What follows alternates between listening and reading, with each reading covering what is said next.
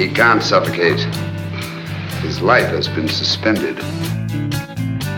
I didn't say I'd operated on him. I said I brought him down here to try and correct his condition. One at a time is good fishing, Doctor. Patience is golden. Yeah, it's my turn, isn't it? Oh, is it? Is it really? Yeah, it is. See, I'm man enough to hold my hands up and say it is my turn. Yeah. You know, some people aren't. Some people just don't give a. Some people are happy that they aren't all men. Yeah. Right. Just want to rage against the machine. You know.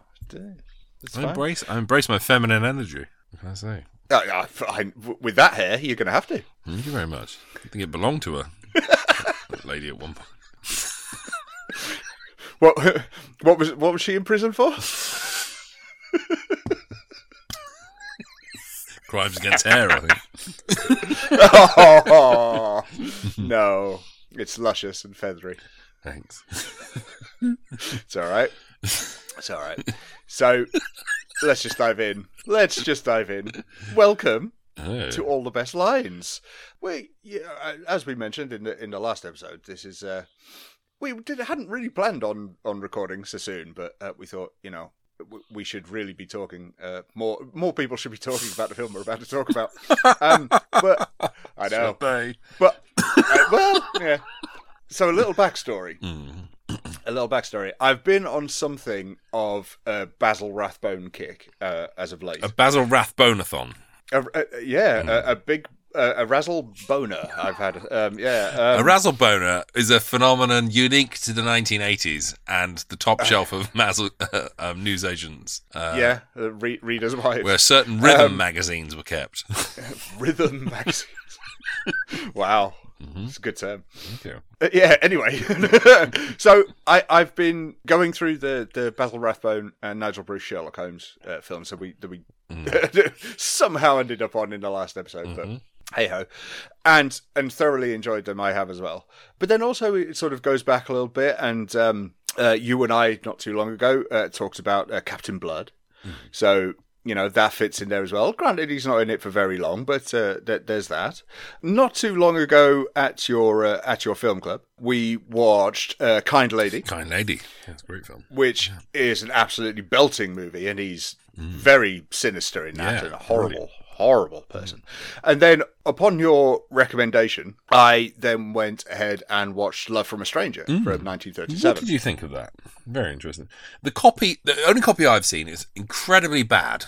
So I don't know if there's a better copy out there, but it's based on an Agatha Christie story called Philomel Cottage.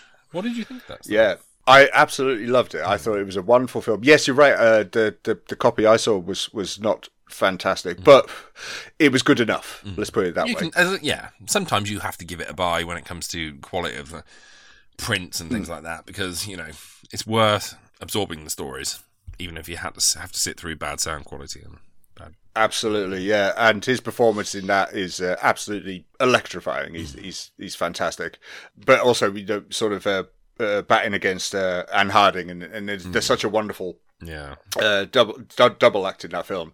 I loved that film. I thought it was excellent. It's great. I put it on a par with Fair Lady. I thought it was it would be a great double bill to watch. It's very similar in terms of story tropes, I guess, isn't it? He plays a villain who's trying not to display his villainy, and at the end comes right out with it. Shall we say?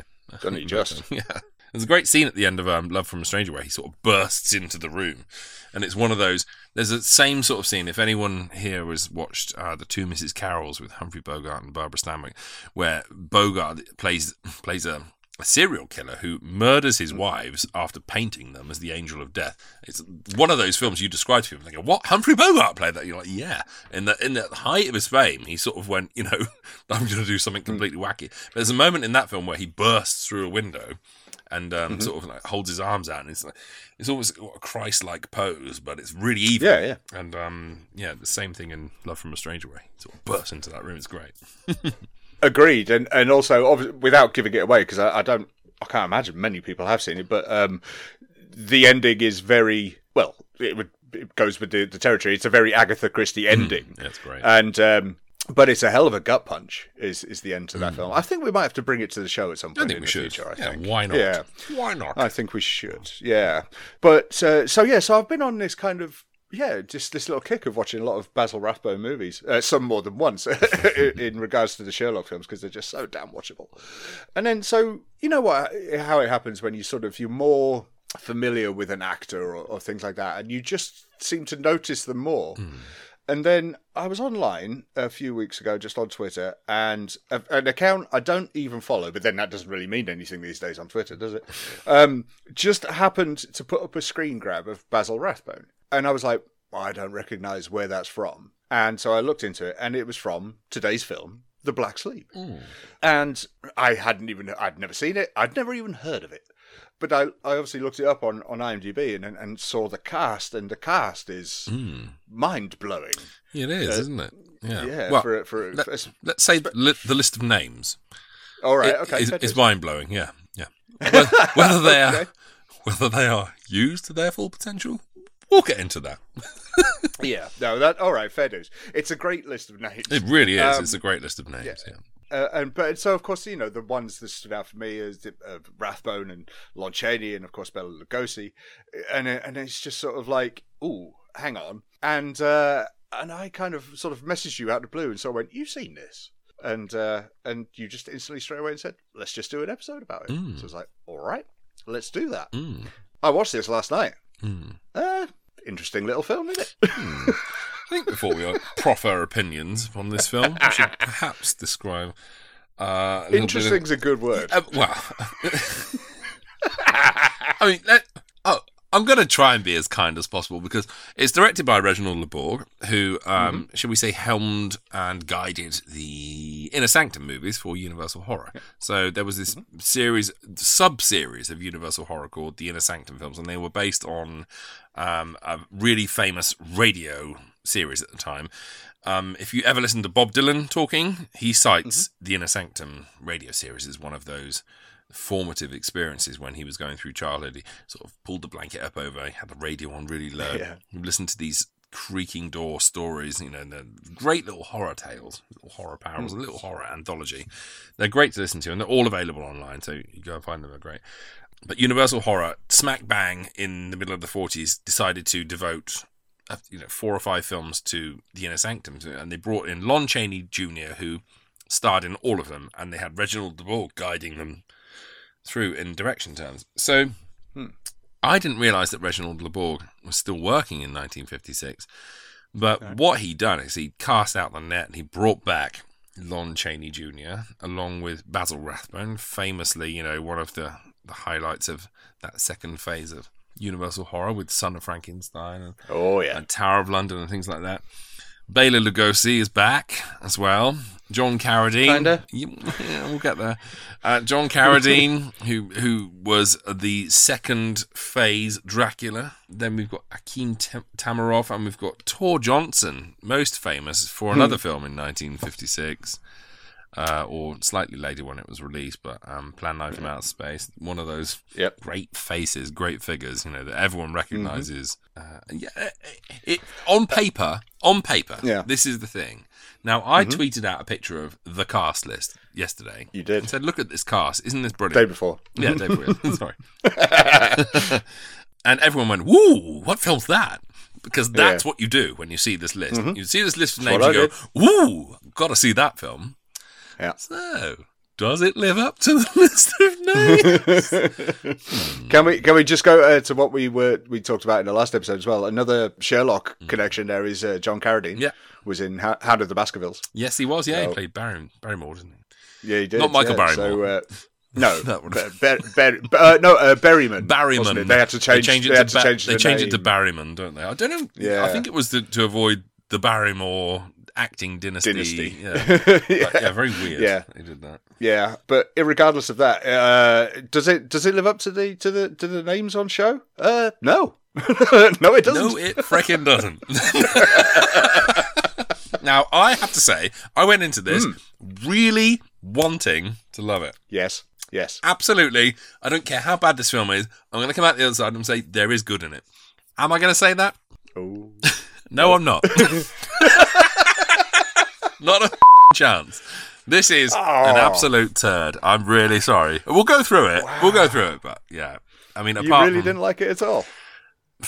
Oh, God. It's such a grind. This is the problem with it. I don't mind if a film's bad. Just don't be boring. And this is an extraordinarily boring film. Oh, wow. Okay.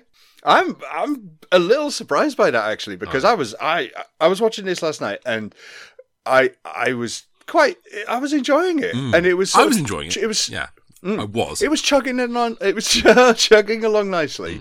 And the first time I looked at the clock counter on it, we were 40 minutes in. I was like, oh, where did that time go?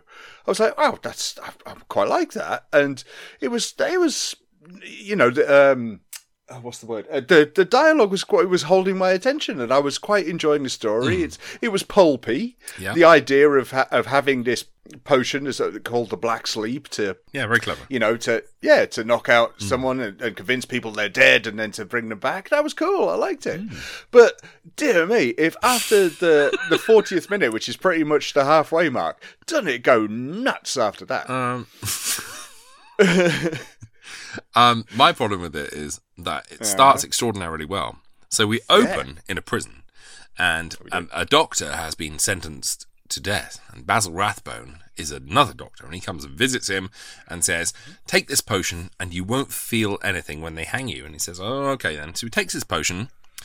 Then the next morning when they come along to hang him, they find this guy dead in his cell, apparently dead. So they check his pulse, and there's no pulse. So they go, well, he's dead. The doctor we promised him to, just so happened, the doctor we promised his body to, shall we say, just so happens to be Basil Rathbone, who picks up the body, injects him with something, and revives him. Because he wasn't dead. He was given this, the thing he gave him the night before he was supposed to be executed was this potion called the Black Sleep, which removes all signs of life and turns you into basically a living corpse. Then he recruits this doctor that he has saved from the gallows and said, come along with me to this stately home in the middle of nowhere. We're going to perform experiments on people. And the whole reasoning behind it is that he wants to save his wife from this brain tumor thing that's destroyed her. So he's investigating the brain. They must have had some further evidence against you. Oh, yes. Curry's wallet in my pocket, one of his shoes in my room. But they never even proved that the body fished out of the river was Curry. No, it isn't enough that they're going to hang me. My body must be taken to Surgeon's Hall so that my colleagues can dissect me. That won't happen to you. It's part of the sentence. I've just come from the Lord Chief Justice. I persuaded him to rescind that provision. I've received written authority to take charge after it's all over. For what it's worth, you'll receive proper rights.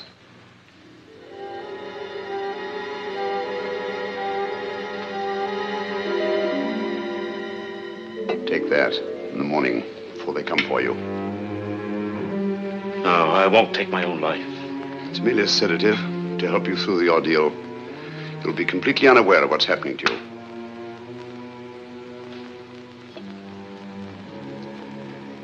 What is it? Nindantera, an East Indian drug. I call it the Black Sleep.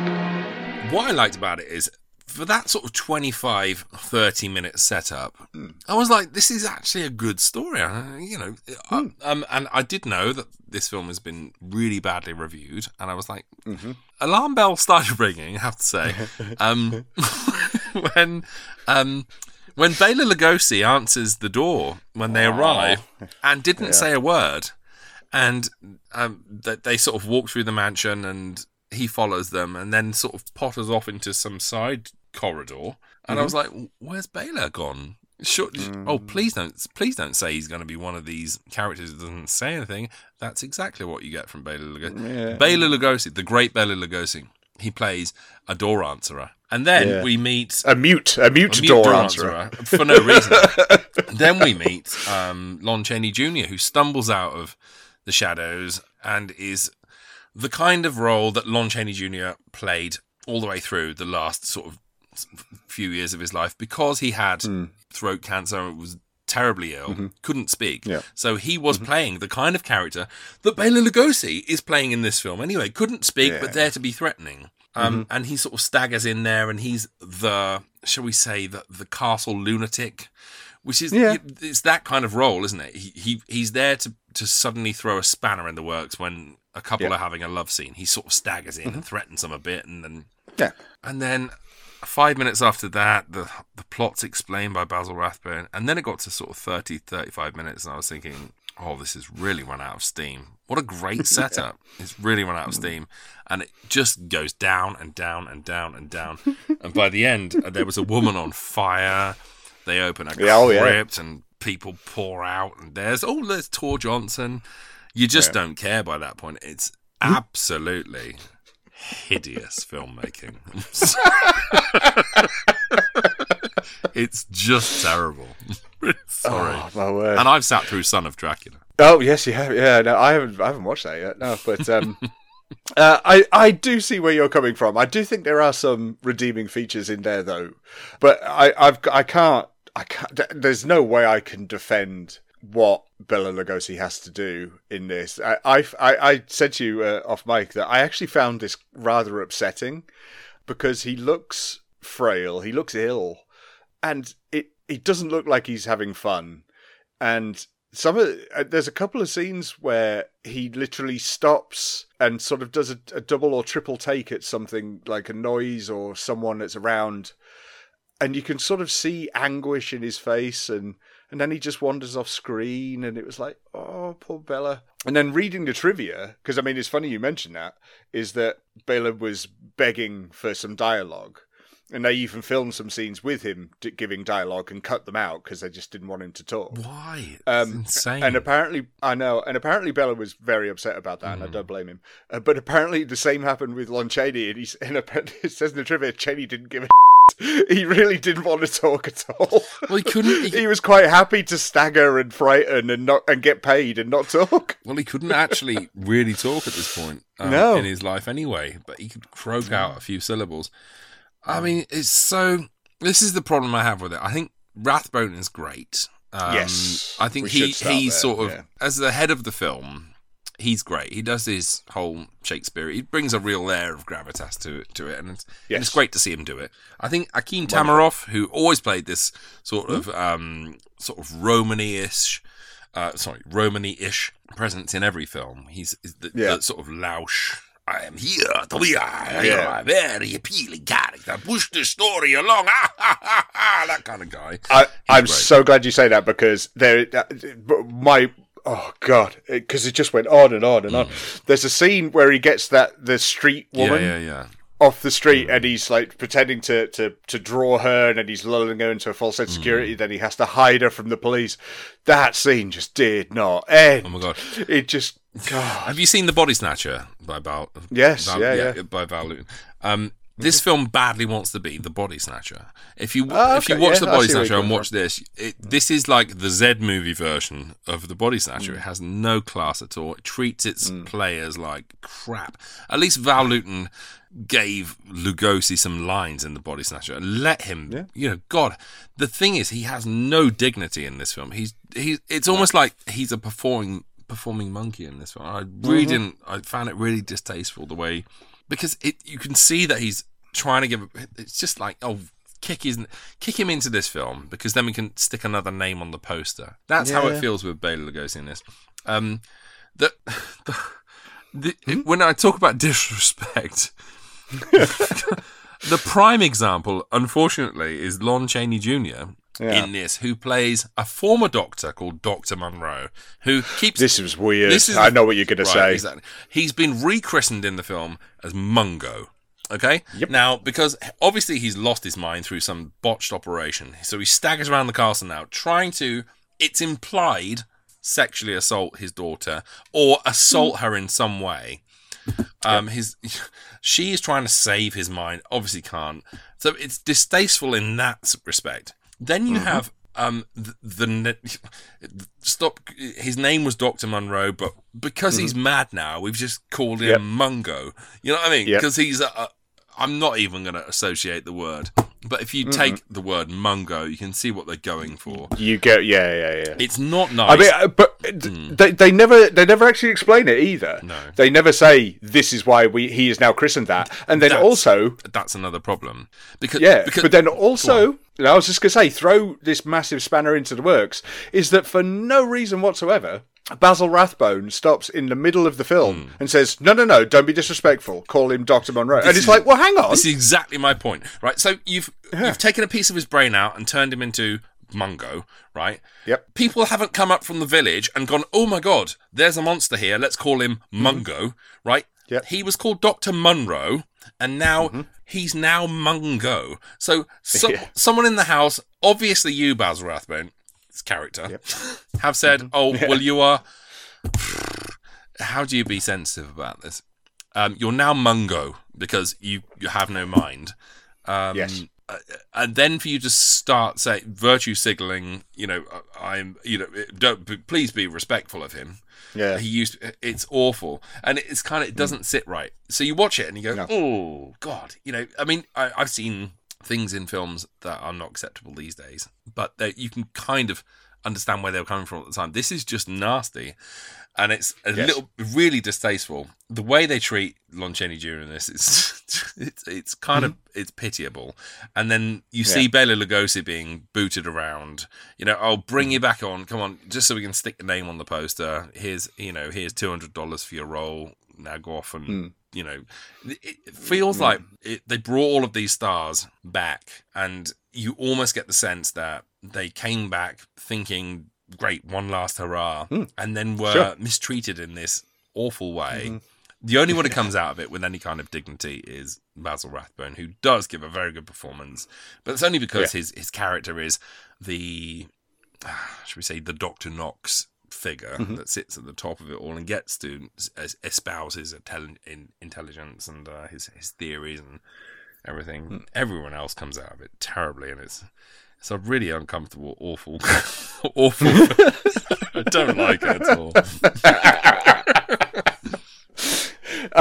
But also, as you say, the sort of the distasteful side of it. There's also it's quite a throwaway bit as well of them sort of. I was about to say not implying. They come straight out and say it that women are really not as good as men because they have much smaller brains, and so they're not to be trusted or to be, none of the expertise of this, quote unquote brain surgery is to be entrusted to any of them as well because their brains are just too small for such a task. They can't do it, and it was just like. I mean, like I say, we've watched films where you have to kind of go, well, it was that sort of period, and that sort of time. So, you have to view it in that context. And I'm perfectly able to do that because I have sat through Child Bride. I've sat through...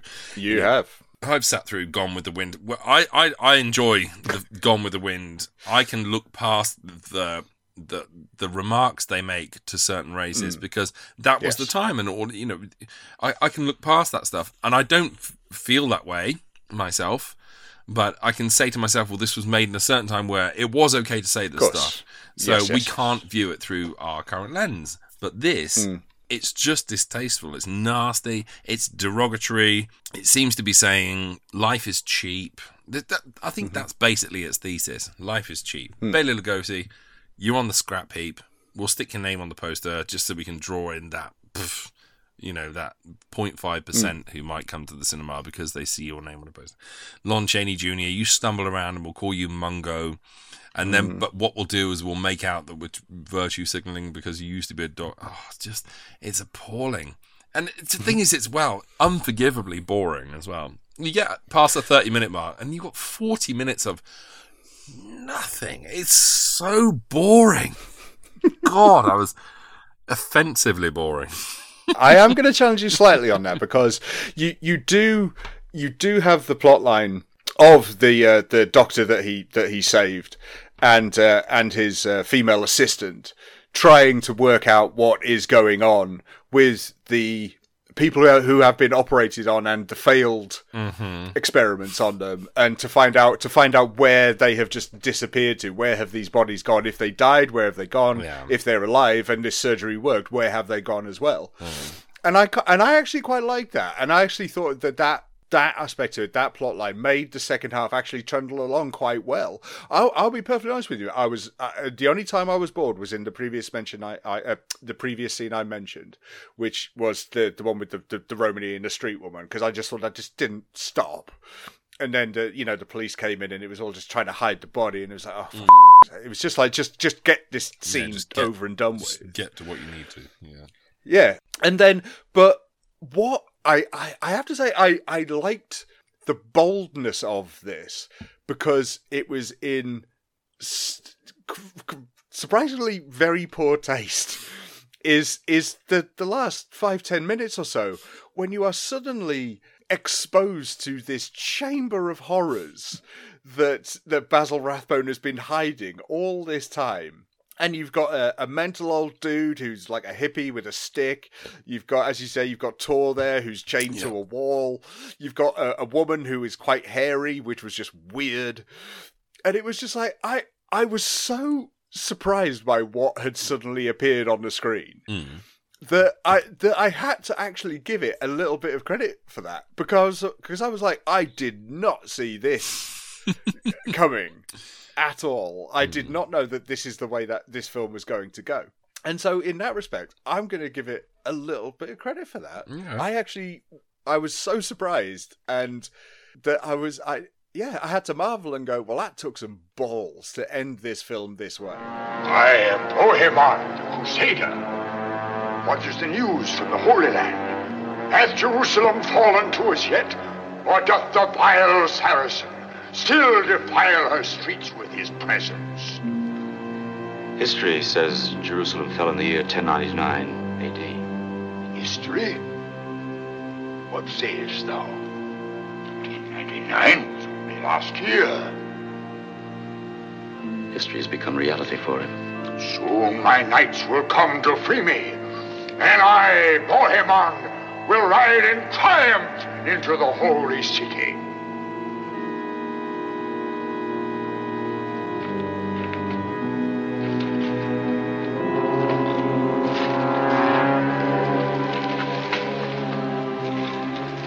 What's Cadman thinking of? Man will become infected in all this filth. Look how he's changed. Hypertrophy of the epidermis, enlargement of the skin cells. How could it happen so quickly? Help me. He's changed. Kill!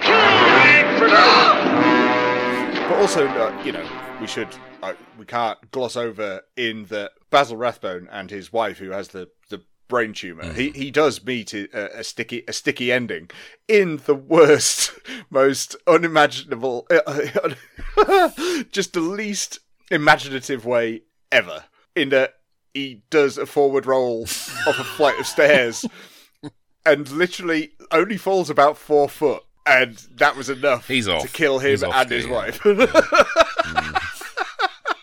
I mean, look, I'm not saying that there are moments in this film that are fun. Come on, give me some positives. There are some grand guignol moments in it that are great. And I'll tell you what I really liked as well. I really liked the fact that it's a 1956 film that's kind of grungy. Like there's a moment in where they cut into a man's skull and they open his skull up and it's off screen and you go, well, But I wasn't expecting him to suddenly swing the camera around and show the inside of his brain. Not just the inside of his brain, but seepage. Yeah. I mean, and I was like, wow, this is kind of cool. You don't really get to see this in an old film very often. At 56, you're still, you're on the fringes of the golden age. So it's nice that it went there. And I do agree that the end does have this frenzied appeal, should we say. It's almost like the end. It's almost like the end of Bedlam, which is another Val Lewton film that bears a lot of resemblance to this.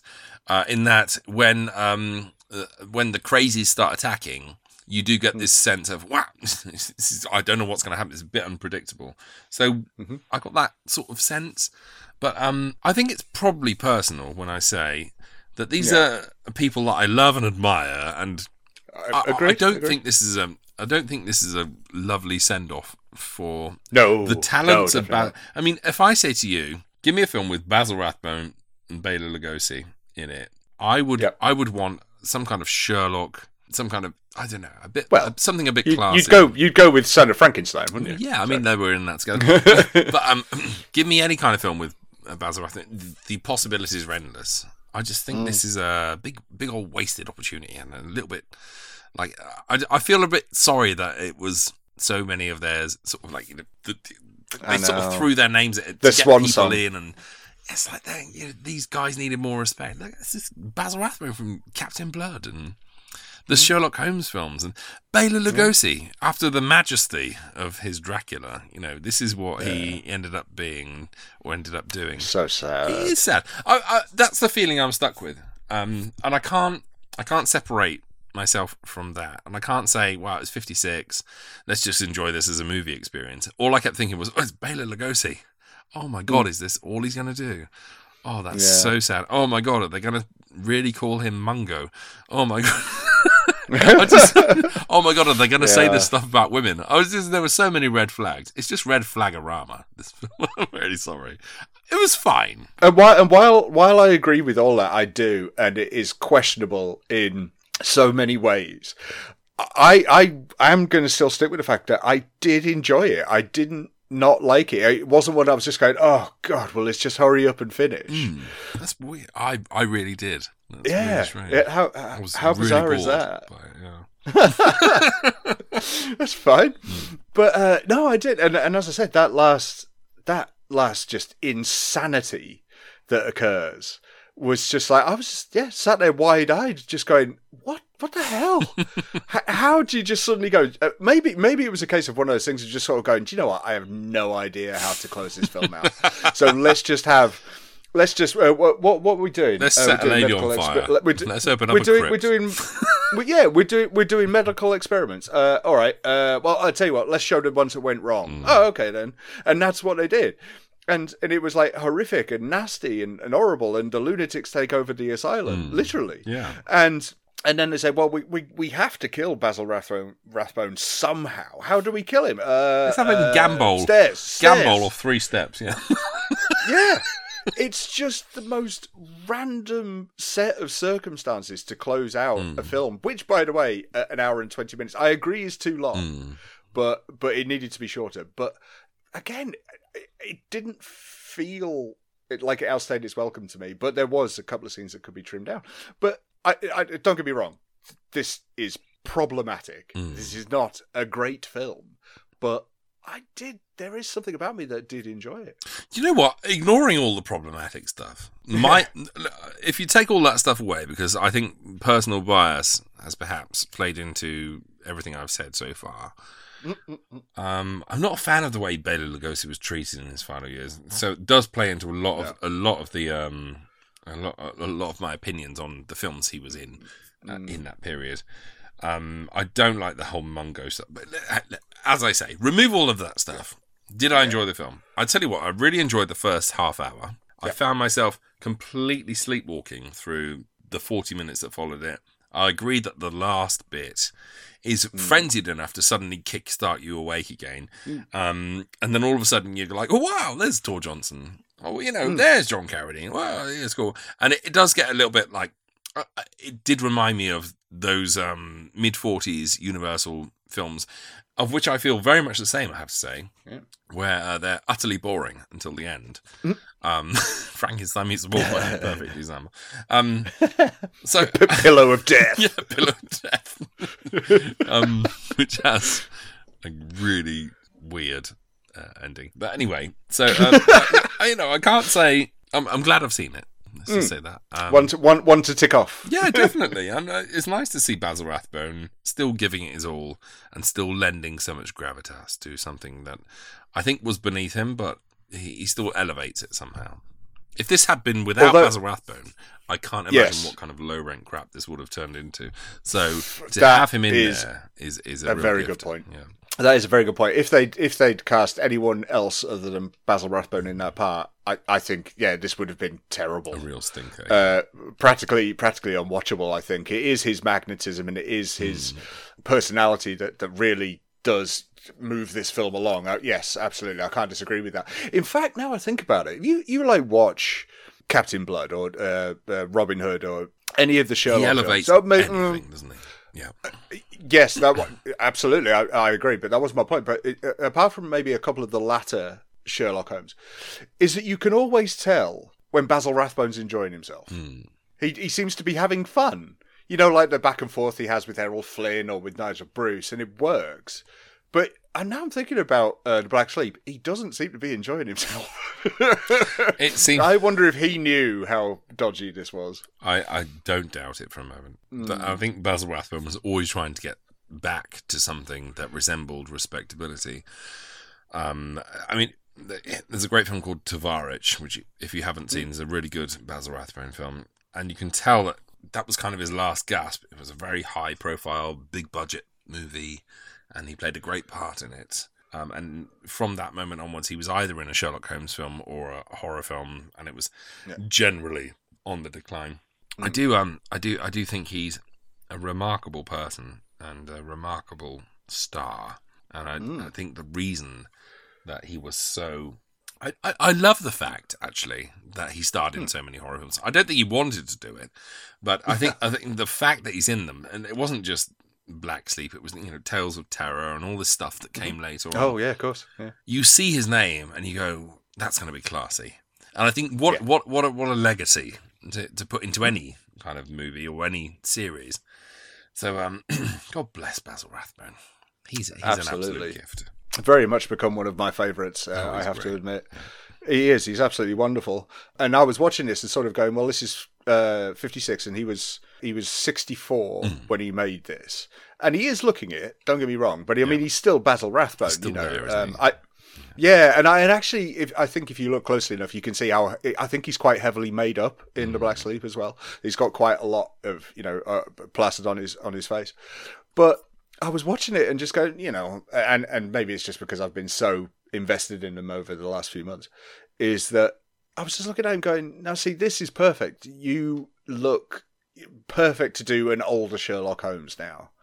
You know, I know you're sick of it, Basil, but look at you. You know, like Ian McKellen did in Holmes. You know, it's just sort of like, just go on, do an older Sherlock Holmes film. Off you go. And of course, that never happened, which is a damn shame. Of course, he didn't want to without Nigel Bruce, but that's a damn shame because it would have been perfect. Yeah. As you say, one last hurrah. Yeah. Go back to it. I love Basil Rathbone. He's great. I think he made terrible choices in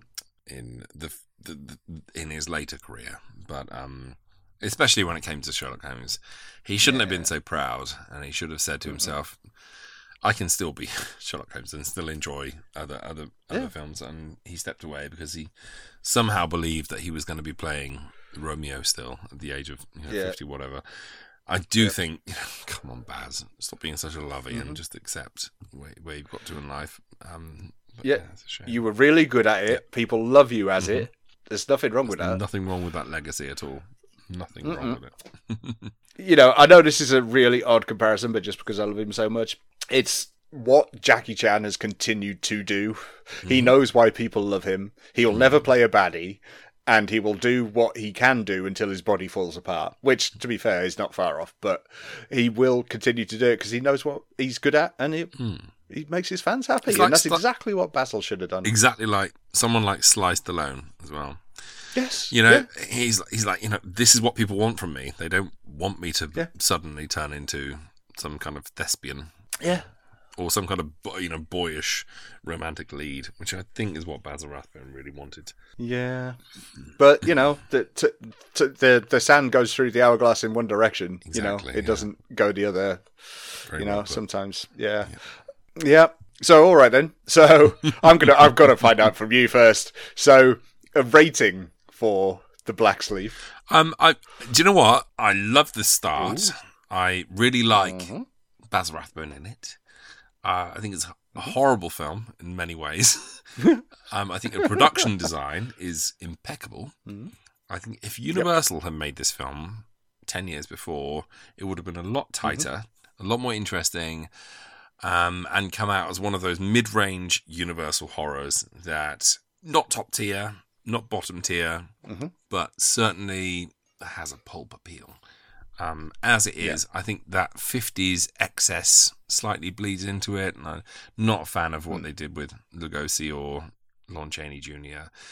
And I did find myself wincing far too often, I think, to fully enjoy it. So I'll give it a 3 out of 10. I don't mind it.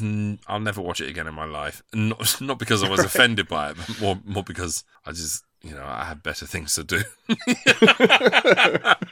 It's all right. Don't worry. It's fine. It's just, it's never going to be anywhere near my top 10. No. No, me neither. I can't really disagree with anything you said, but I there was something about it that I really did enjoy. And it moved along for me at a really good pace. I liked the dialogue in it. It was cool. As I said, I was upset by seeing Bela Lugosi, the way he was on screen and what he was given to do. I thought it was such a damn shame. And I wish they hadn't nixed the scenes they filmed with him talking. But I mean, yeah, look, it could have been the fact that it was even more painful to hear him talk at that stage. Who knows? Because, I mean, he died the same year this came out. So... so who knows? But it is sad, and it's with a heavy heart to see him that way. But I did enjoy it, and I don't think it's awful. I just think it's problematic. So I'm gonna go a bit higher than you. I'm going to give it a 6 out of 10 because I did like it. But whether I'll go back to it anytime soon is another thing. And also, if someone says, "Oh, can you recommend a Basil Rathbone film to me?" It won't be this one. No, never in a million. Or you say, "Can you recommend me a Lon Chaney film? Can you recommend me a Lugosi film?" It won't be this one. No. So it's a mixed bag. But we haven't had a film sort of lower down the rankings in a little while. So I generally score higher than you. So this has been a real surprise. And you know what? It wasn't.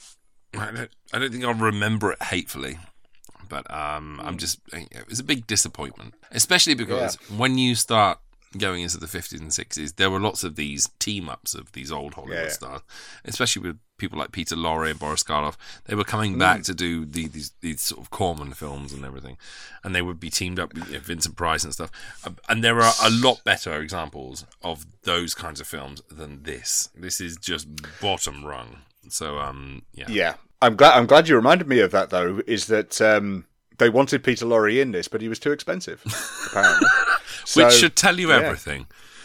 Yeah, it really should. Yeah, so he didn't make it into the cast for The Black Sleep.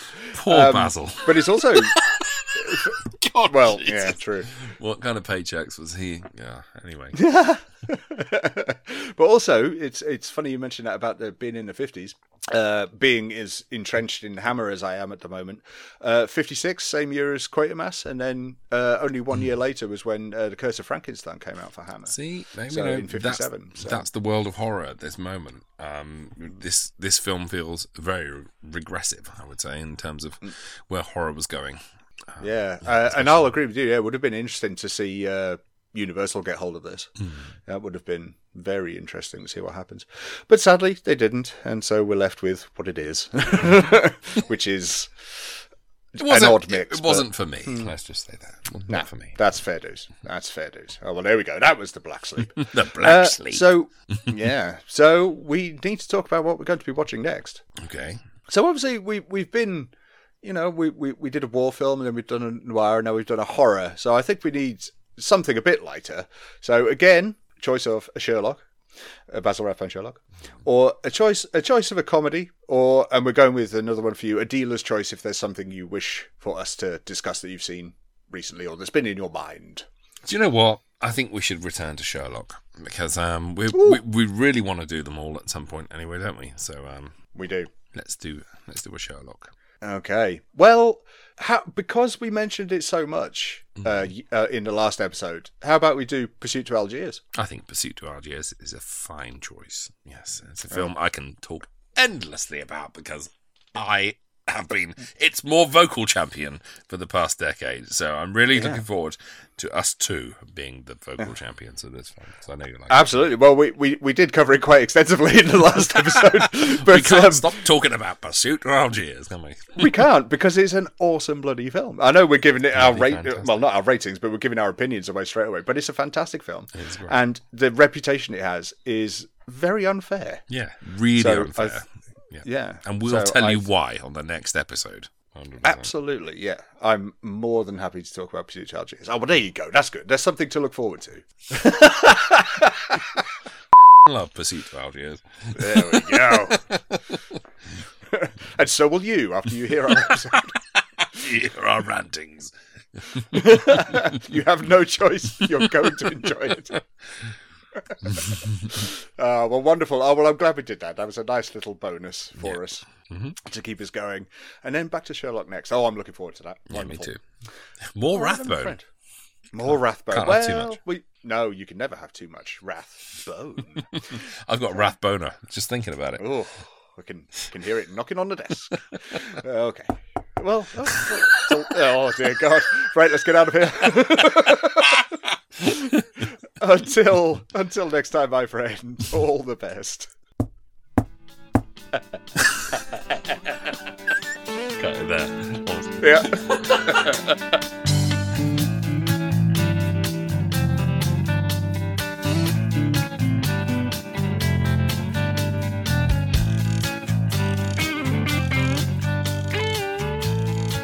Irregardless of that, does it live up to the names on show? No, no, it doesn't. No, it frickin' doesn't.